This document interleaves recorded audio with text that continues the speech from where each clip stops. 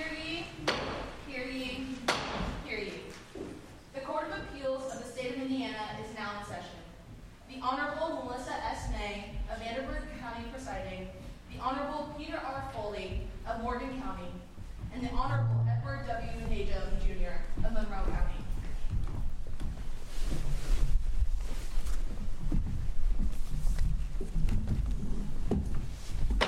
You may be seated. Good afternoon. Welcome to everyone. It's good to be here on this beautiful day at Franklin College. I'm glad it's today and not yesterday. Yesterday was a little rainy.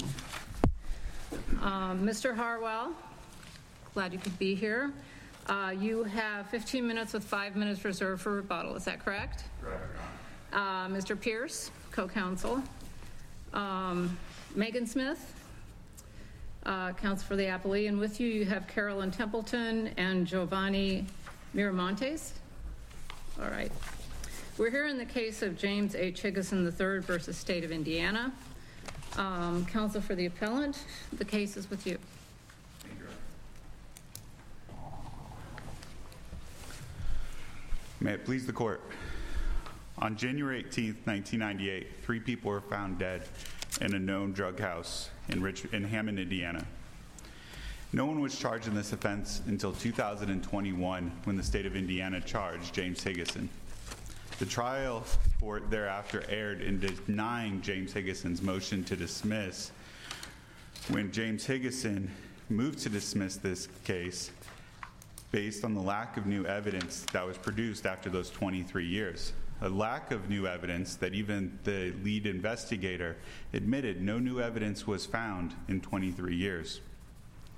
From the beginning of the state's investigation, they knew that James Higgason was in that known drug house purchasing drugs from the deceased. They knew that he was there that night with David Copley. They knew that James Higgason admitted to being in the house that day. They knew that David Copley, 3 months after the night in question, pegged both James Higgason and David Copley as being in the home, and they knew that they had multiple eyewitnesses placing the two of them there. Despite all of that evidence, 3 different prosecutors declined to file charges. Yet, over the course of 23 years, the state did nothing further on the case. It was not until 23 years later does the state of Indiana file these charges after conducting further DNA testing. Mr. Harwell, there is no statute of limitations on the crime of murder, is there? That is correct, Your Honor. Thank you. The issue in this case comes down to the fact that this case could have been filed at any time during those 23 years. The only new evidence, if we want to consider it that, was this DNA testing that was done. But even that DNA testing could have been done anywhere between 3 to 8 years prior, depending on how we want to consider that DNA testing. The reason we can look at anywhere between 3 to 8 years is because that DNA method became available 8 years before it was actually done, but the state of Indiana itself did not actually have it available in the lab until 3 years before it was done. So regardless of which standard we want to use, there was a significant time lag before the state of Indiana actually used it. What are the rules, or what is the law or the standards that we have to look at to determine whether or not a prosecution should have been brought earlier? The determination that this court would end up falling under is whether or not there was any deliberate delay by the state that would gain a tactical advantage or some other impermissible reason. Does this case meet that test? Admittedly, we cannot show that there was some sort of actual deliberate delay by the states. But if we look at this court's precedent in Barnett, this court, whether intentionally or not, also threw in another wrinkle. In Barnett, this court also said that in Barnett there was no showing of actual prejudice, even though in Barnett this court conceded Barnett also could not show that there was any deliberate delay. This case is exactly like Barnett. Because in here, while we cannot show any actual deliberate delay, we can show prejudice. Okay, when you talk about prejudice, it's my understanding that there were a couple of witnesses who may not have been available for testimony at trial. What was the evidence that was presented with respect to their unavailability? So with regards to each of those witnesses were actually deceased in this case. Well, Marlene was deceased. She's Higgason's grandmother, right? That is correct. What about this Mr. Wilson? There's some evidence to suggest that he was in prison in Michigan. Correct. With regards to Mr. Wilson, it's debated whether or not he was either deceased or whether he was in prison. We would concede. Isn't it the state's? I mean, to go back kind of to the standard, it's this, or isn't it your client's burden to show this actual and substantial prejudice? Correct. Right. So then, with Mr. Wilson, then continuing on with Mr. Wilson, was it known whether he was in prison, wasn't in prison, or whereabouts unknown? What's the story? Unfortunately, as to Mr. Wilson, it is not known. But we would actually concede that as to each of the unavailable witnesses, Mr. Wilson's the least important. And frankly, as to the defense, he's probably the one that doesn't matter. Mr. Harwell, we're in appellate court. We're looking at what the trial judge did. Correct. The trial judge denied the motion to dismiss. What is our standard of review on appeal from the trial court's denial of the motion to dismiss? It would be an abuse of discretion, Your Honor. And here, what we'd be most concerned about with regards to the witness would be both Marlene Dodge and, even more importantly, C.W. Smith. C.W. Smith probably being the most important, because C.W. Smith was another suspect. C.W. Smith was an individual who was at the house in question that night. He was in an active relationship with one of the decedents. C.W. Smith was an individual who was referred to for investigation in this case. C.W. Smith also failed his polygraph examination in this case. And C.W. Smith, they attempted to get further DNA testing on this case. But by the time they tried to get that DNA testing, he had already passed away. But we don't know, do we, what Mr. Smith would, he may not have testified. He may have taken the Fifth Amendment. I mean, we don't know what evidence he would have offered that would tend to exonerate Mr. Higgason, do we? Well, I think as to Mr. Smith, Your Honor, we don't even need his testimony. For Mr. Smith, what's important is that DNA testing. That is what prejudices Mr. Higgason here, is the lack of availability for that DNA testing by the time it came around for Mr. Higgason's trial. The DNA testing is the fingernails of the victim, correct? Correct. And under the fingernails, I think in 2008 there was testing that couldn't exclude Mr. Higgason, and then a new batch of testing was done, I think you said approximately 3 years prior to the charges, that included or definitely substantially identified Mr. Higgason as having the DNA material under the fingernails, correct? The DNA testing in 2020 only provided limited support that it was Mr. Higgason. It was that he could not be excluded. Correct. And so the presence or non-presence of Mr. Smith's DNA would be relevant how? so with Mr. Smith, what would be relevant is, for all we know, is his DNA test could have provided support that he is one of the other unknown contributors to that DNA, because we do still have another unknown contributor as to the DNA under Ms. Temez's nails. And with that, that is a significant contributor, because with Mr. Higgason, he is only being found as a limited contributor here. But Mr. Higgason had admitted, hadn't he, that he had been at that residence several times. He bought crack cocaine, I think maybe 3 times that day. He even came back with a shotgun that he used to pay for the last purchase of crack cocaine, correct? Exactly, Your Okay, Honor. so your client admitted that he had been at that property, at that residence, several times on the day in question, right? Correct, Your Honor. Okay, well, Mr. Smith would not have excluded your client from being there. There's nothing that would have excluded Mr. Higgason from being there, is there? He would not.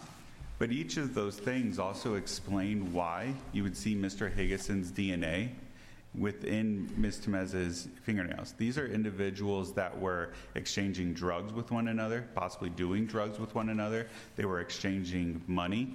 All of those things would explain why you would see a limited DNA present, and they were also exchanging that shotgun.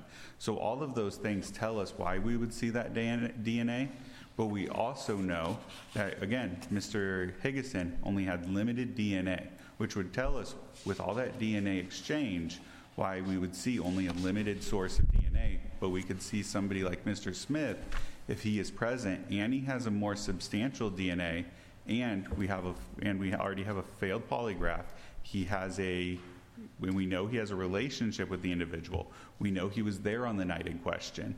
All of these things would lead support to him being involved with the murder, and those things would be substantial information for the jury to know had that information been available. Well, let's step back and look at the motion to dismiss, which is what you're challenging here.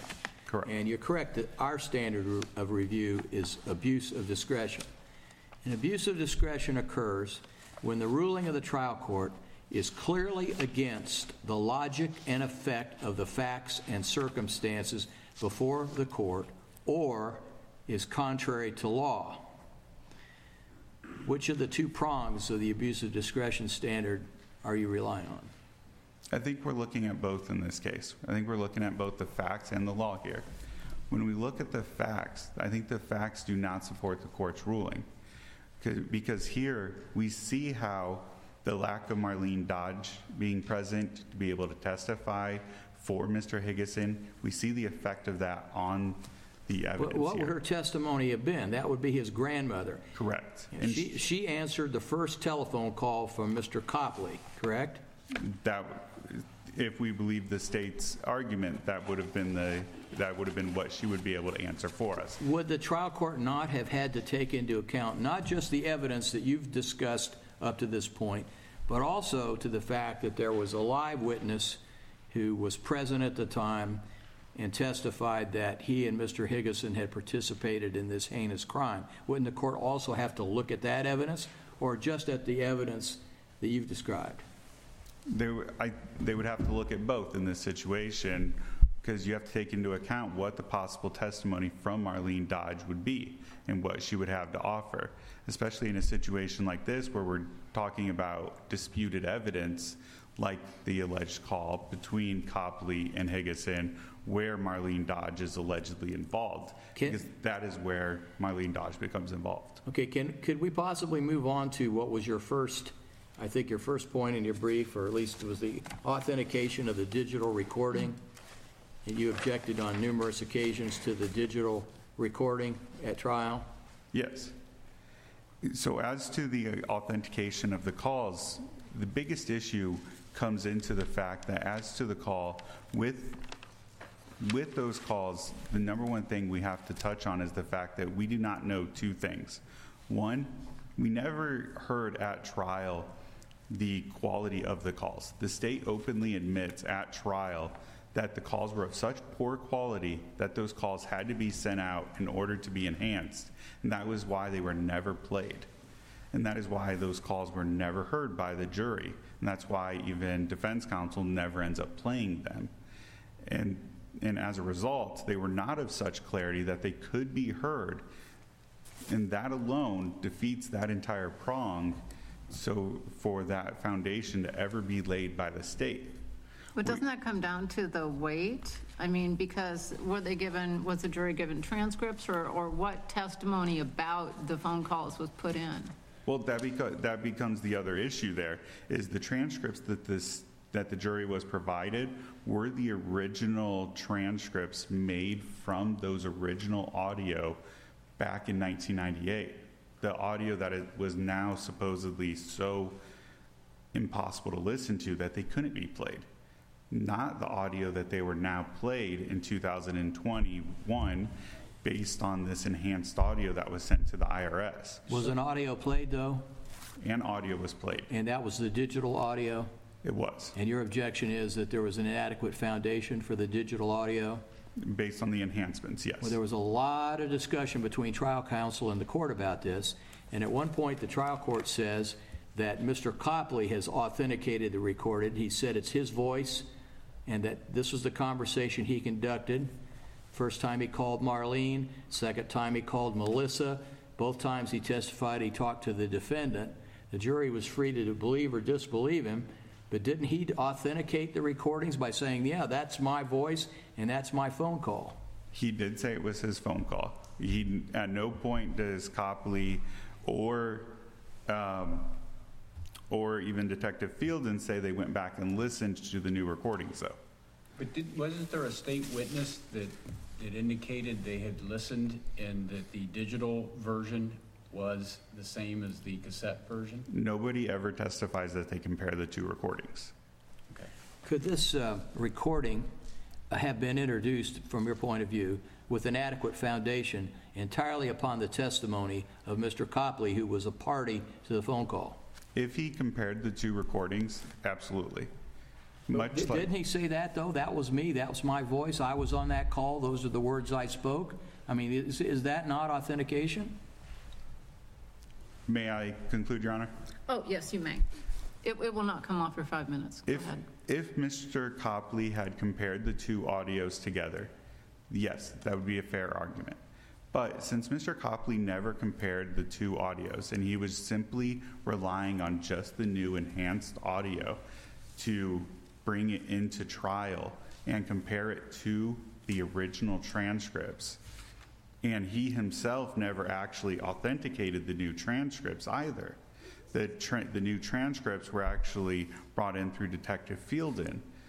Because of that, that is where the authentication issue becomes an issue, because they were using two separate people to bring them in, and at the same time, they were not being brought in by all the same people that use them, and nobody reviewed everything together. But the trial court did instruct the jury that the transcripts were to assist them in listening to the recording, but the only evidence that was real evidence was the recording itself.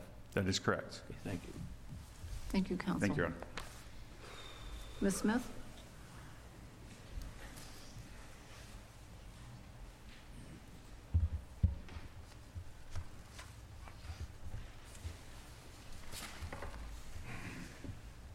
May it please the court. This court should affirm Higgason's convictions for murder for 3 reasons. First, Higgason's right to due process was not violated by the pre-charging delay because he did not suffer actual or substantial prejudice to his right to a fair trial, and the state did not intentionally delay in charging Higgason to gain a tactical advantage. Second, the trial court did not abuse its discretion by either admitting the recorded phone calls between Higgason and Copley or by denying Higgason's request for a mistrial based on the trial court's characterization of those recordings to the jury. And finally, the trial court did not commit fundamental error by refusing to answer a question posed by the jury. What substantial difference was there in the evidence between when Copley had the recorded phone calls until the actual time that Mr. Higgason went to trial? So first and foremost, the DNA evidence was the major linchpin that kind of started the chain of events of the additional evidence.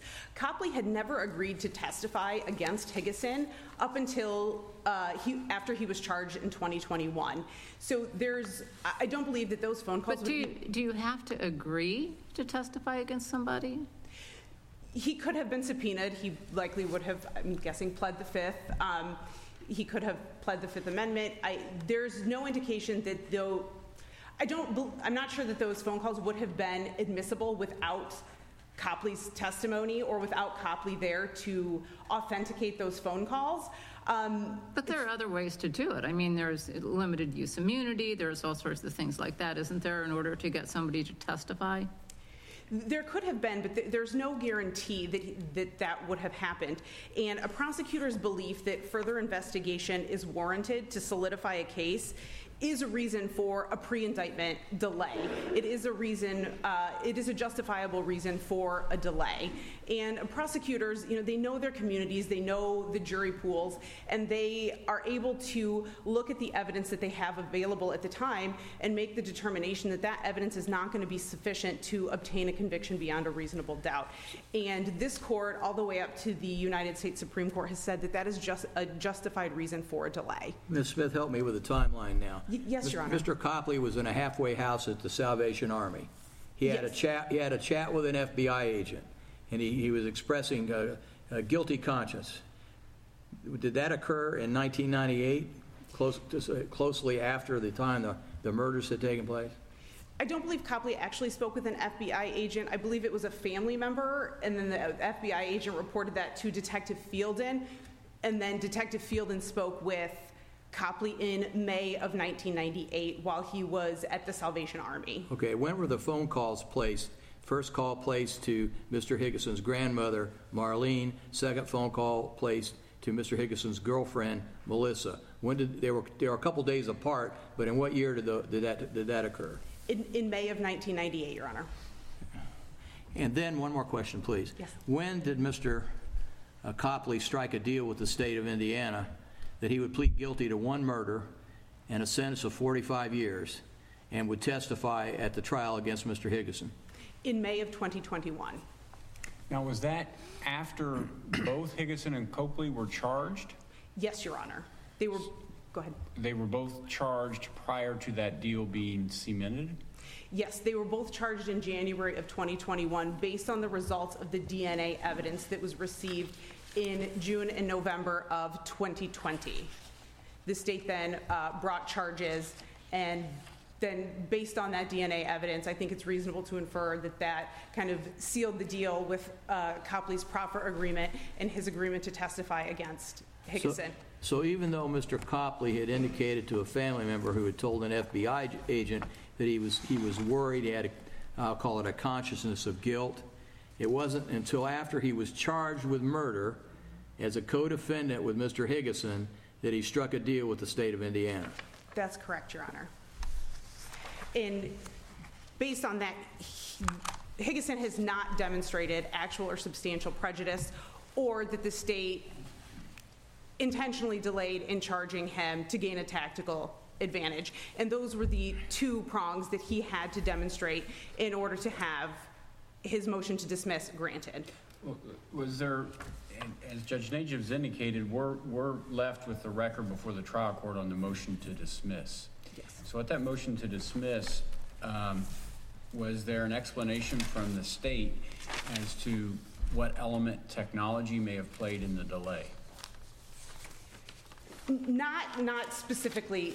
The state did discuss that at the time that the Detective Fielden presented the case to the prosecutor in 1998, the prosecutor wanted additional evidence to corroborate Copley's statements, and that at that point in time they did not have it.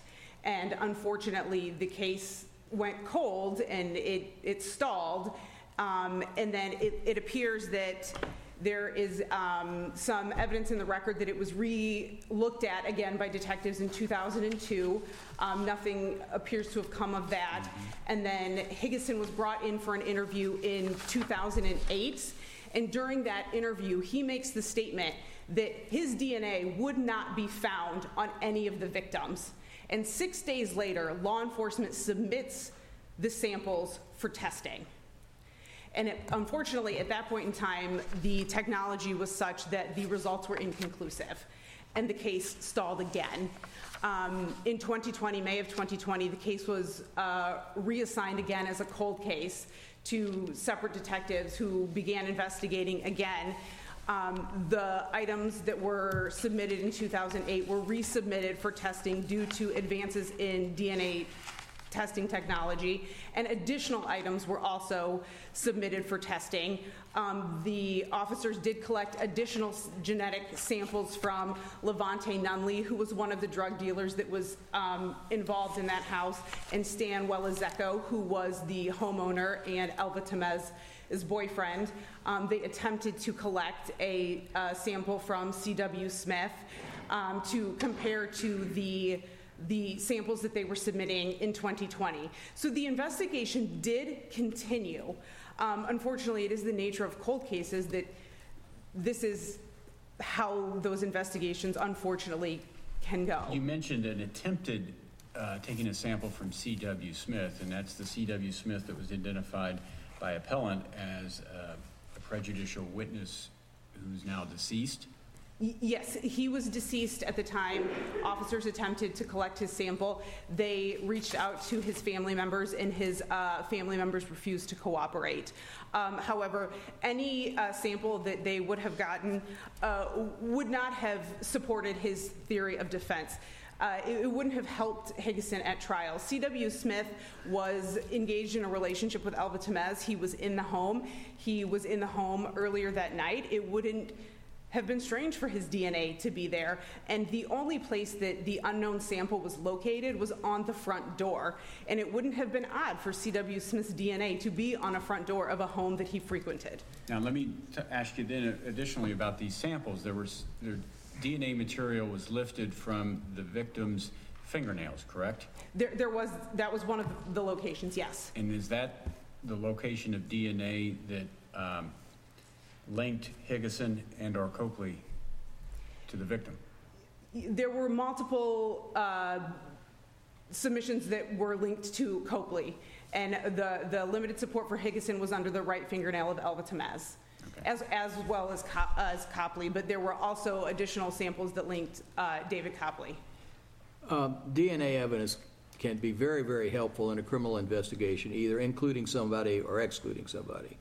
But can we look at some of the other evidence? Can we go back to Mr. Copley and the authentication issue, which is raised by the appellant?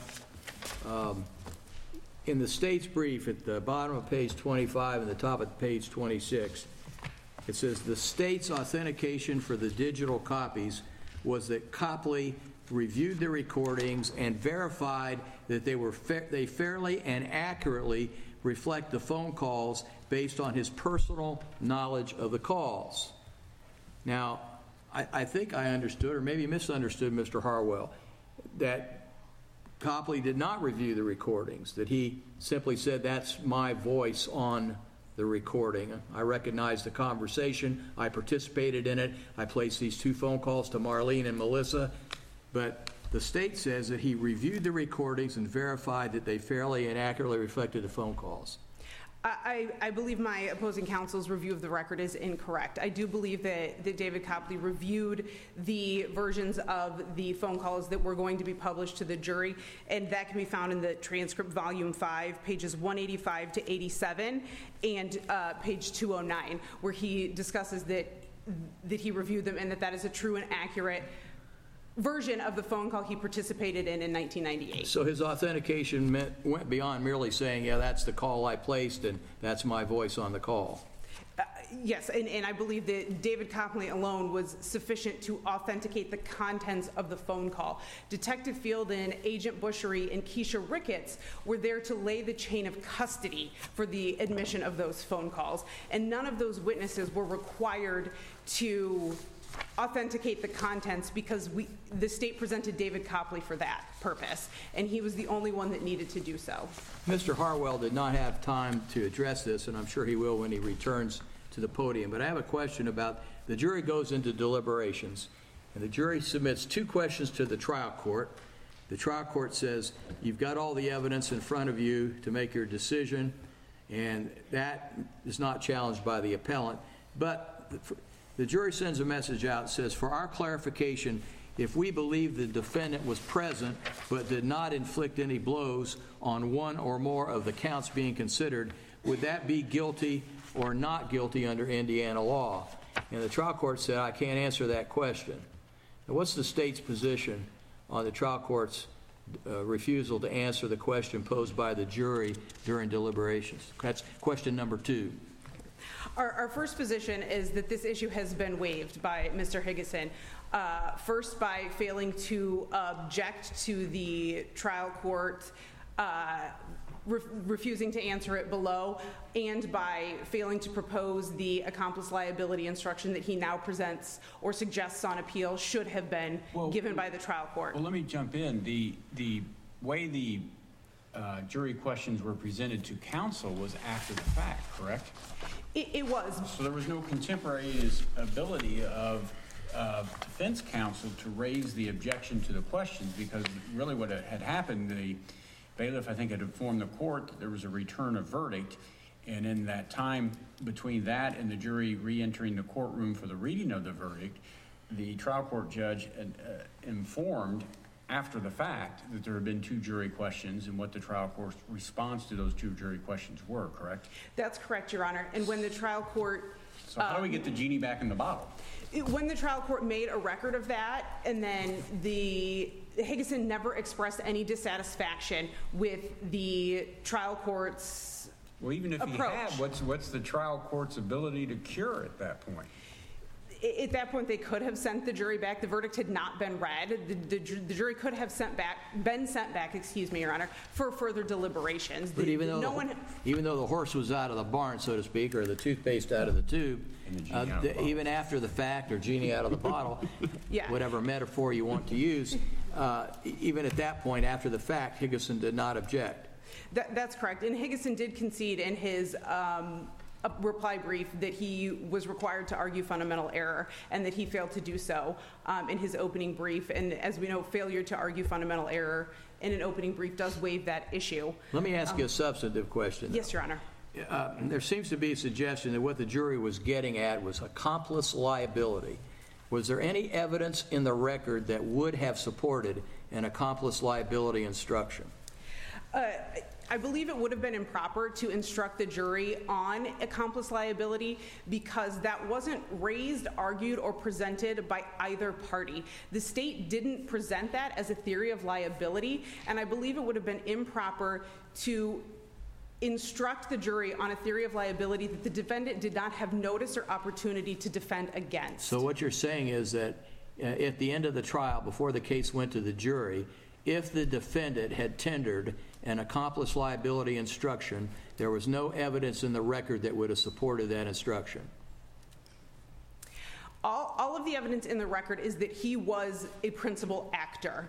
An accomplice liability instruction would have given the state an easier avenue for conviction, so had he presented that, I don't know that the state would have objected to giving that instruction, because at that point then they don't have to demonstrate that he personally inflicted any of those injuries, but simply aided, induced, or caused David Copley to either inflict the injuries, or because he was charged with felony murder, they don't even have to prove that much. All they have to prove is that he aided, induced, or caused David Copley to commit a robbery that resulted in death.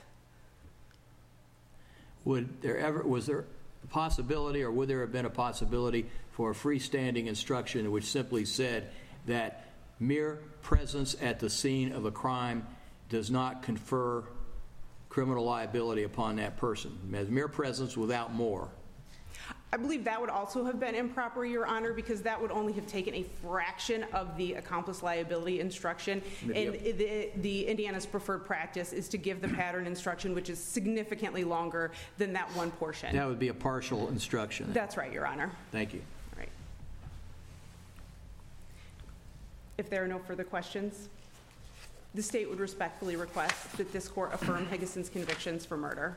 I've got a question on the foundation of the recordings. I just want to make sure I'm correct in understanding what the state's position is with respect to authentication of because we have the cassette tapes, and my understanding is, I think it's Detective Fielden, and those were admitted as an exhibit, were they not, the cassette tapes? And he identified them as the original cassette tapes from '98.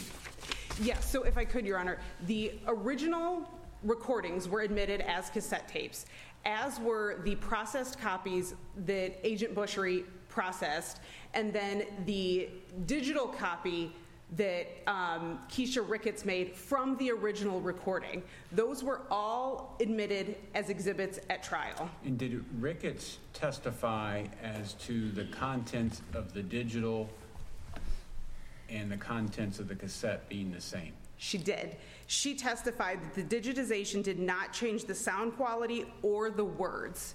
And that's transcript volume 5, pages 109 to 110. Okay. And then the transcript was utilized by the jury, but not as an exhibit, and didn't go back with them for deliberations. That's right. It was a demonstrative and not substantive exhibit. Okay. If there are no further questions, Anything additional? then the state would respectfully request that this court affirm Higgison's convictions for murder. Thank you. Thank you, counsel. Mr. Harwell, you have 5 minutes left for rebuttal.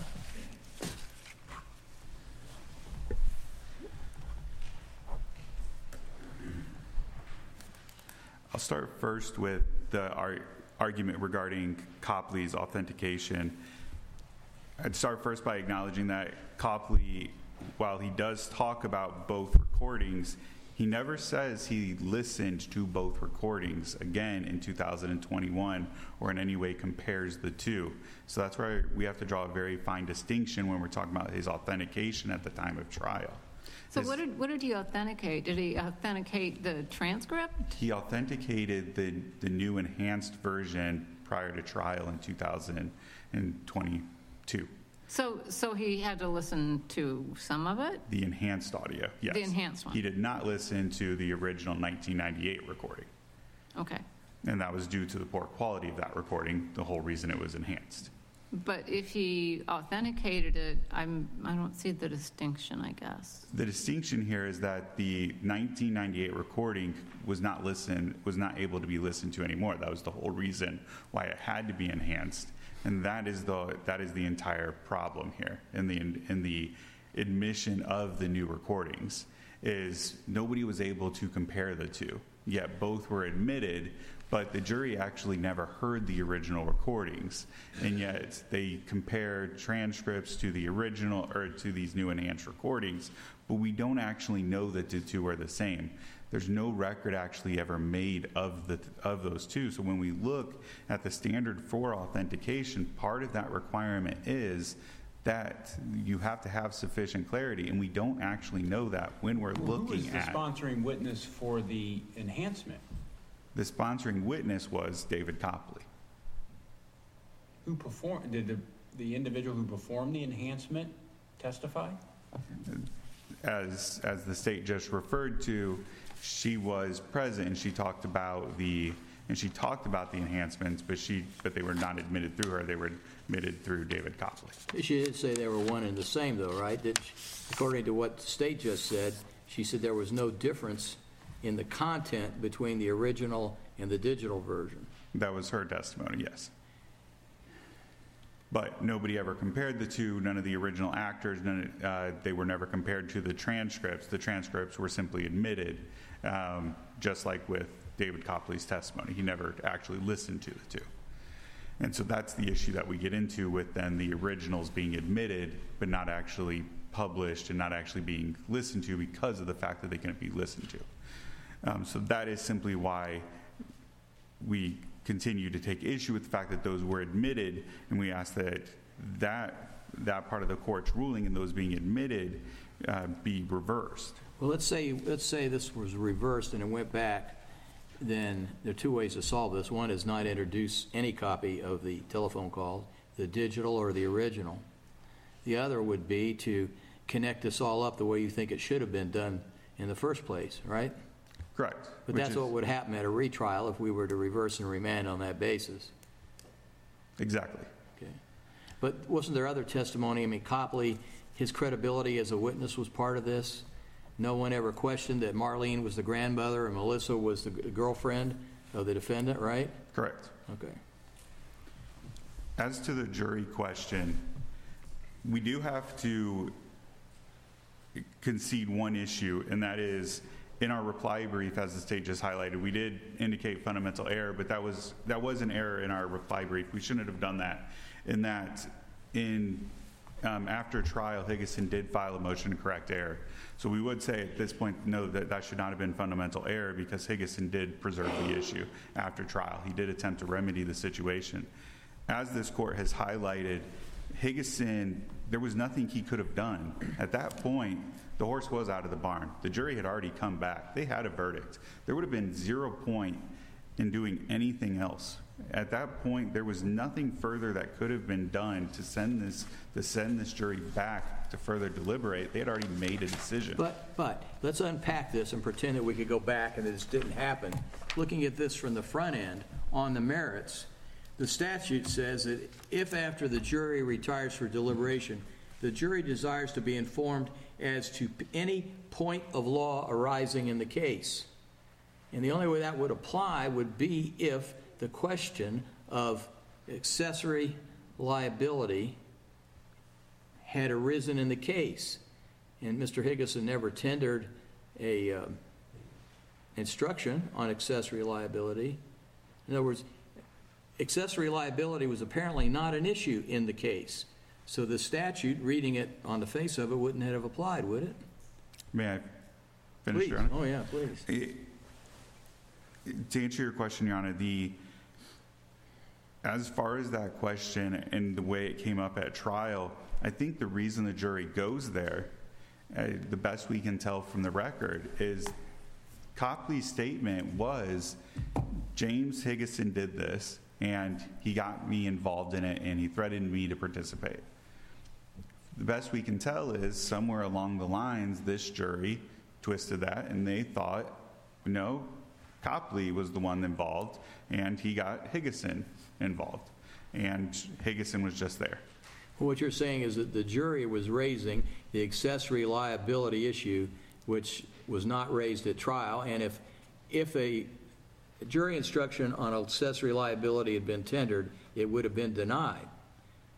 That's where we have to go with this in order to decide whether first whether there was error, and if the error could have been corrected, where would we have ended up?